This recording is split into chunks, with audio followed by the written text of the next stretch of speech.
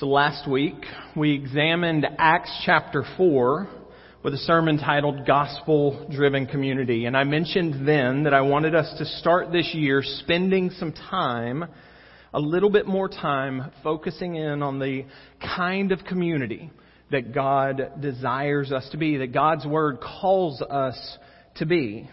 And so we're going to spend at least a few weeks in a series that I'm titling Becoming the Church That God Calls Us to Be. And what we're going to do in this series is focus in on some of the one another commands. God's Word is clear. God's Word gives us instruction on how we are to interact with one another as brothers and sisters in Christ. And so we're going to spend a few weeks looking at those one anoters, and hearing from God, and then praying specifically that God would work that into our hearts and into our church. The very first thing that we will look at is love. Love is one of the things that God instructs us as how we are to live towards one another. Now, in our language, we use that in so many ways, towards so many things, and oftentimes in very flippant ways, but sometimes very meaningful ways. I love my wife. I love my children. I love watching birds. For 2 years now, this week marks the 2-year mark since I was in quarantine and going out of my mind. And I downloaded a birding app and started watching birds. And I now love it. Absolutely love it. I love chili dogs. I shouldn't. I know for a fact I shouldn't, but I do. We use that word love in lots of different ways. And I think because of how we use it in our language, sometimes that distorts our understanding of what God's calling us to when God instructs us to love each other. And so that's where we're going to start today. We're going to look at a text from John chapter 13. If you have your Bibles, turn with me there to John chapter 13. We've just got a couple of verses around this. Our sermon is titled Becoming a Community of Love. Becoming a Community of Love. John 13, verse 34 and 35. This is Jesus speaking. I give you a new command. Love one another. Just as I have loved you, you are also to love one another. By this, everyone will know that you are my disciples if you love one another. Let's pray.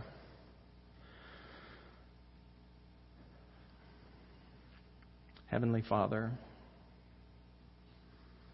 work in our hearts and minds now.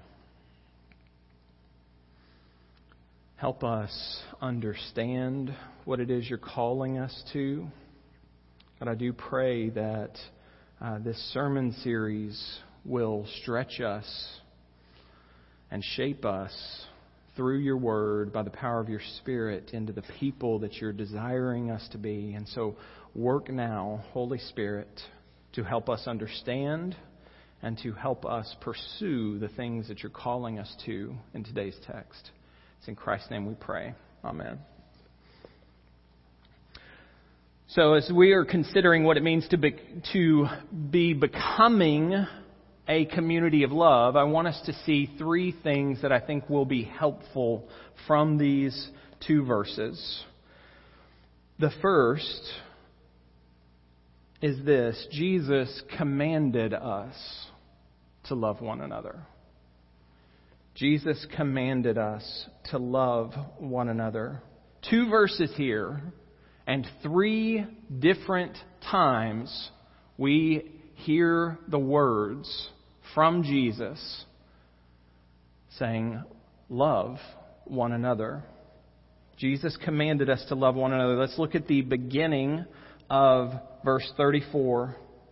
I give you a new command. Love one another. I give you a new command, love one another. Disciples of Jesus, followers of Jesus Christ, the ones he was speaking to on the night before he was crucified, and to today, disciples of Jesus Christ are commanded to love one another. Now, because of how we think of love and the way we use that in our language today, in our culture, sometimes we can struggle with this in a couple of ways.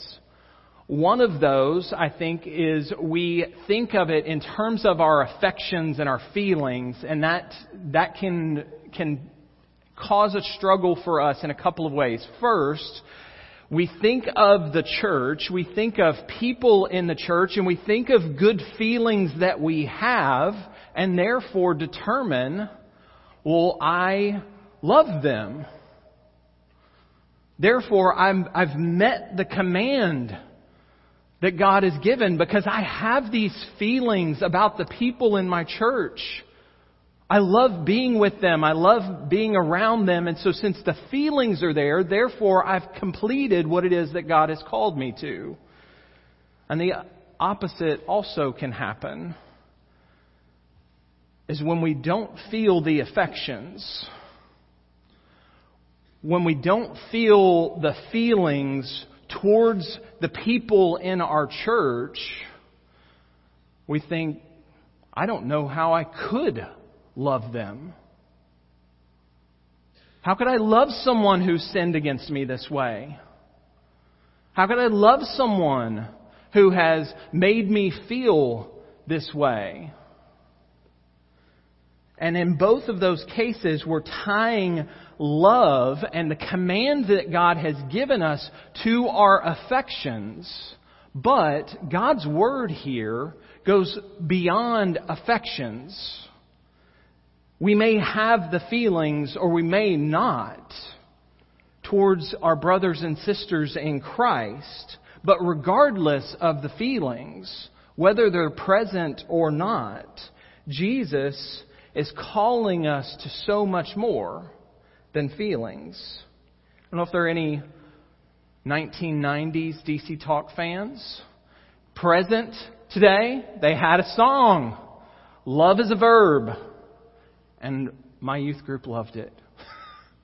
We played it all the time. Love is a verb. See, we think of it in terms of, often we think of love as how we feel about someone or something. But what they were capturing in that song, and what we need to understand, is love is not, yes, we can use it as far as affections go, but love is not just affections. And the kind of love that we are commanded towards one another is an action. We're not commanded to have the feelings. Yes, through the power of the Spirit, those can be produced. But the command to love is the command to act, to be a demonstration of love towards one another. Those loving actions can happen, and according to Jesus, should happen regardless of how we feel. So Jesus tells the disciples here, I give you a new command, that you love one another.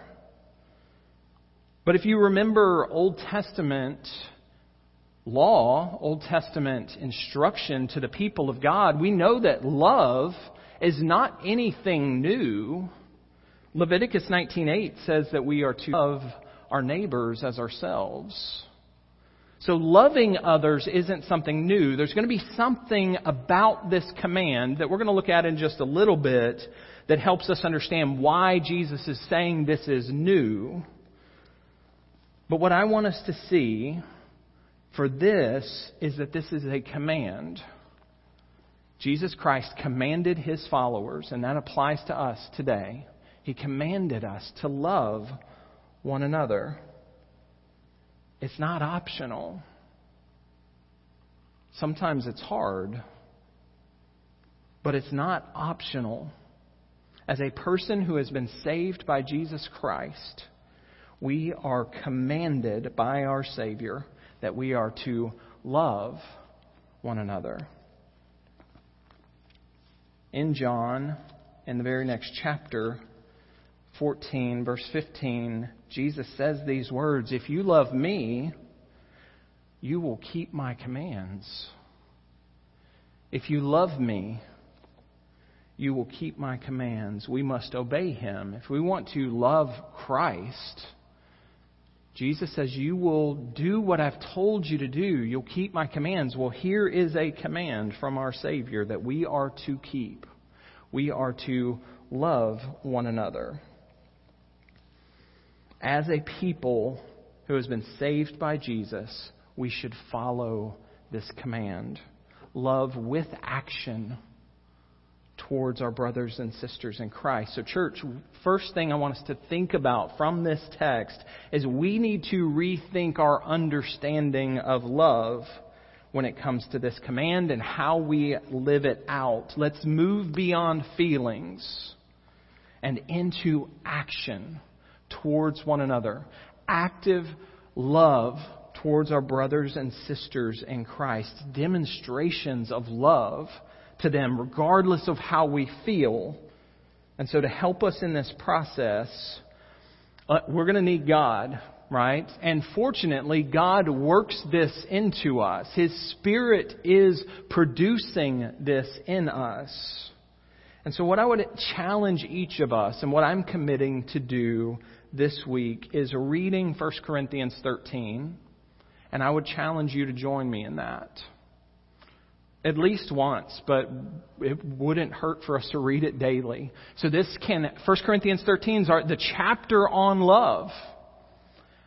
And so that can help us see the kind of biblical love that God is calling us to. And then as you read that, it's a short chapter, 13 verses. It'll take a minute and a half. As you read that, would you pray, asking God, God, help me grow in this area. Help me love this kind of way. Help me love Dogwood Church and the people of Dogwood Church. Help me love the global church with this kind of love. Would you join me in that? Now, as far as the love and what that looks like, we don't have to wonder. We don't have to try to guess at what that exactly should be when we're commanded to love one another, because the verse goes on to say what we're commanded to do. So the second thing we're going to look at from this text is this: Jesus is the perfect example for our love for one another. Jesus is the perfect example for our love for one another. So as we're thinking, but how am I supposed to love them? If it's not just feelings, how am I supposed to love them? Jesus goes on to say, so verse 34 again, I give you a new command, love one another, just as I have loved you. You are also to love one another. Just as I have loved you. So the kind of love, the love that we are commanded to have towards our brothers and sisters in Christ, is a self-sacrificial love. It's a pouring out of ourselves for the benefit of others. That's how our Savior loved us. Self-sacrificially. He gave up everything for our good. He gave up everything to demonstrate His love for us. Jesus said, greater love has no man than this, than that He lays down His life for His friends. And that's exactly what Jesus did for us. Laid down His life. He was the perfect demonstration of love. Because, of course, God is love. Love par excellence, right? The best example, because that is who He is in His nature. And Jesus is saying, that's how I want you to love your brothers and sisters in Christ. That's how you are to love one another. In 1 John 3 and verse 16, This is how we have come to know love. He laid down His life for us. We should also lay down our lives for our brothers and sisters. We can know love because Jesus laid down His life for us. And in John 13, He's saying, I want you to love one another as I have loved you. I want you to love by laying down your life for others, sacrificing yourself, your comforts, your feelings, sacrificing it all for the benefit of the body. Love one another. I love the way Charles Spurgeon spoke about this as he preached on this text from John 13, and he connected it to the love of a mother. The pouring out, the sacrificial love of a mother for her child. He says, you cannot do good to another person without growing up in your heart some degree of interest in the person to whom you've done that good. It is possible that a child may forget its mother, forget that it drew its life and its nourishment from her, and all the comforts of its infancy from its mother. But the mother does not forget that she reared it in its weakness and brought it up to strength. If you want to love a person, do some loving thing for that person, and love will spring up in your soul to that person. Our Lord Jesus Christ loved His disciples unselfishly. Let us do the same. Jesus loved His disciples unselfishly. Let us do the same. So, church, let's remember the sacrificial love of Jesus. And let's always thank Him for that.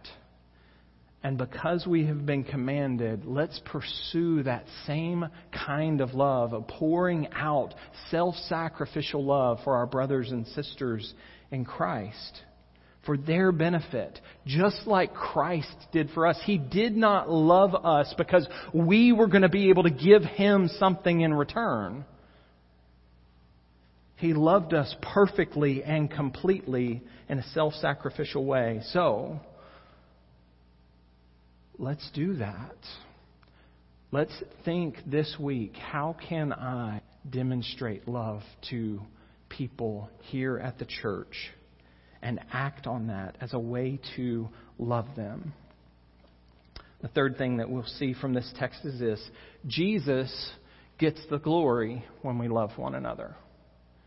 Jesus gets the glory when we love one another. Now, there are other things that happen when we love as Christ loved, right? The individual that we love is cared for and encouraged and strengthened, and that's a wonderful thing. And as Spurgeon talked about, as we love that way, the affections start to grow in us, but that's not the primary goal of the command. When Jesus tells us to love, He's not saying, I want you to do this because this is going to happen to you, or I want you to do this because this is going to happen to them. He has an evangelistic purpose in how we love one another. Verse 35, by this, everyone will know that you are my disciples, if you will love one another. The impact, when Jesus says, love like I loved, the impact that has when the followers of Jesus actually live that out is Jesus gets the glory. It's a demonstration to others, even the lost. Those people are followers of Jesus. Look at how they love each other. Look at how those people who are so different, look at how they treat one another, how they love one another. That must be because of Jesus. So it's important that we don't think the impact of us loving one another is we get something from this. The Lord will produce things in us, but we're not living out this command for the purpose of maybe I will be blessed because I'm doing this. Or maybe God truly will accept me because I'm loving like He's commanded me to do. The purpose is so that others get to see Jesus. Others get to hear about our Savior, see self-sacrificial love on display, and we can point them to the Savior and say it's because of Him. When a group of people pour out self-sacrificial love for one another, it captures attention. And so if we are doing that, we can let the world know this is because of what Jesus did for me. Because of what He did, this is how we live. Now, that does mean we must interact with each other more than on Sundays. The Western church especially, we live a very compartmentalized life when it comes to our faith. So what we do on Sundays is we might do it on Wednesdays, but then we go back to our lives and then we'll come back together again in a week or in a half a week. But if we're going to love this kind of way with an evangelistic purpose to be a constant demonstration of Jesus, we're going to have to interact with one another more than just on Sundays. We're going to need to be a part of each other's lives on a regular basis and actively finding ways to care for and to love one another in self-sacrificial ways. So would you commit to that? As we're starting a new year and thinking about, God, I want you to shape us into the people you want us to be for your glory. Would you commit to that? Saying, I'm going to be committed to being a part of these people's lives and constantly finding ways to show them love and to put on display the kind of love that Jesus had for me. Let's commit to that in 2024 because it really can point people to Jesus who has loved us perfectly. God will use our love for one another to point people to the Savior. So let's pursue that. So the purpose of this series, church, is to ask God to stretch us, every one of us, me and you. Ask God to stretch us. Ask God to form us, shape us by His Word through His Spirit into the people that He has called us to be. And today's text has reminded us that that includes love for one another. Now, God is love. I mentioned that earlier. God has proven His love for us by sending Jesus for us.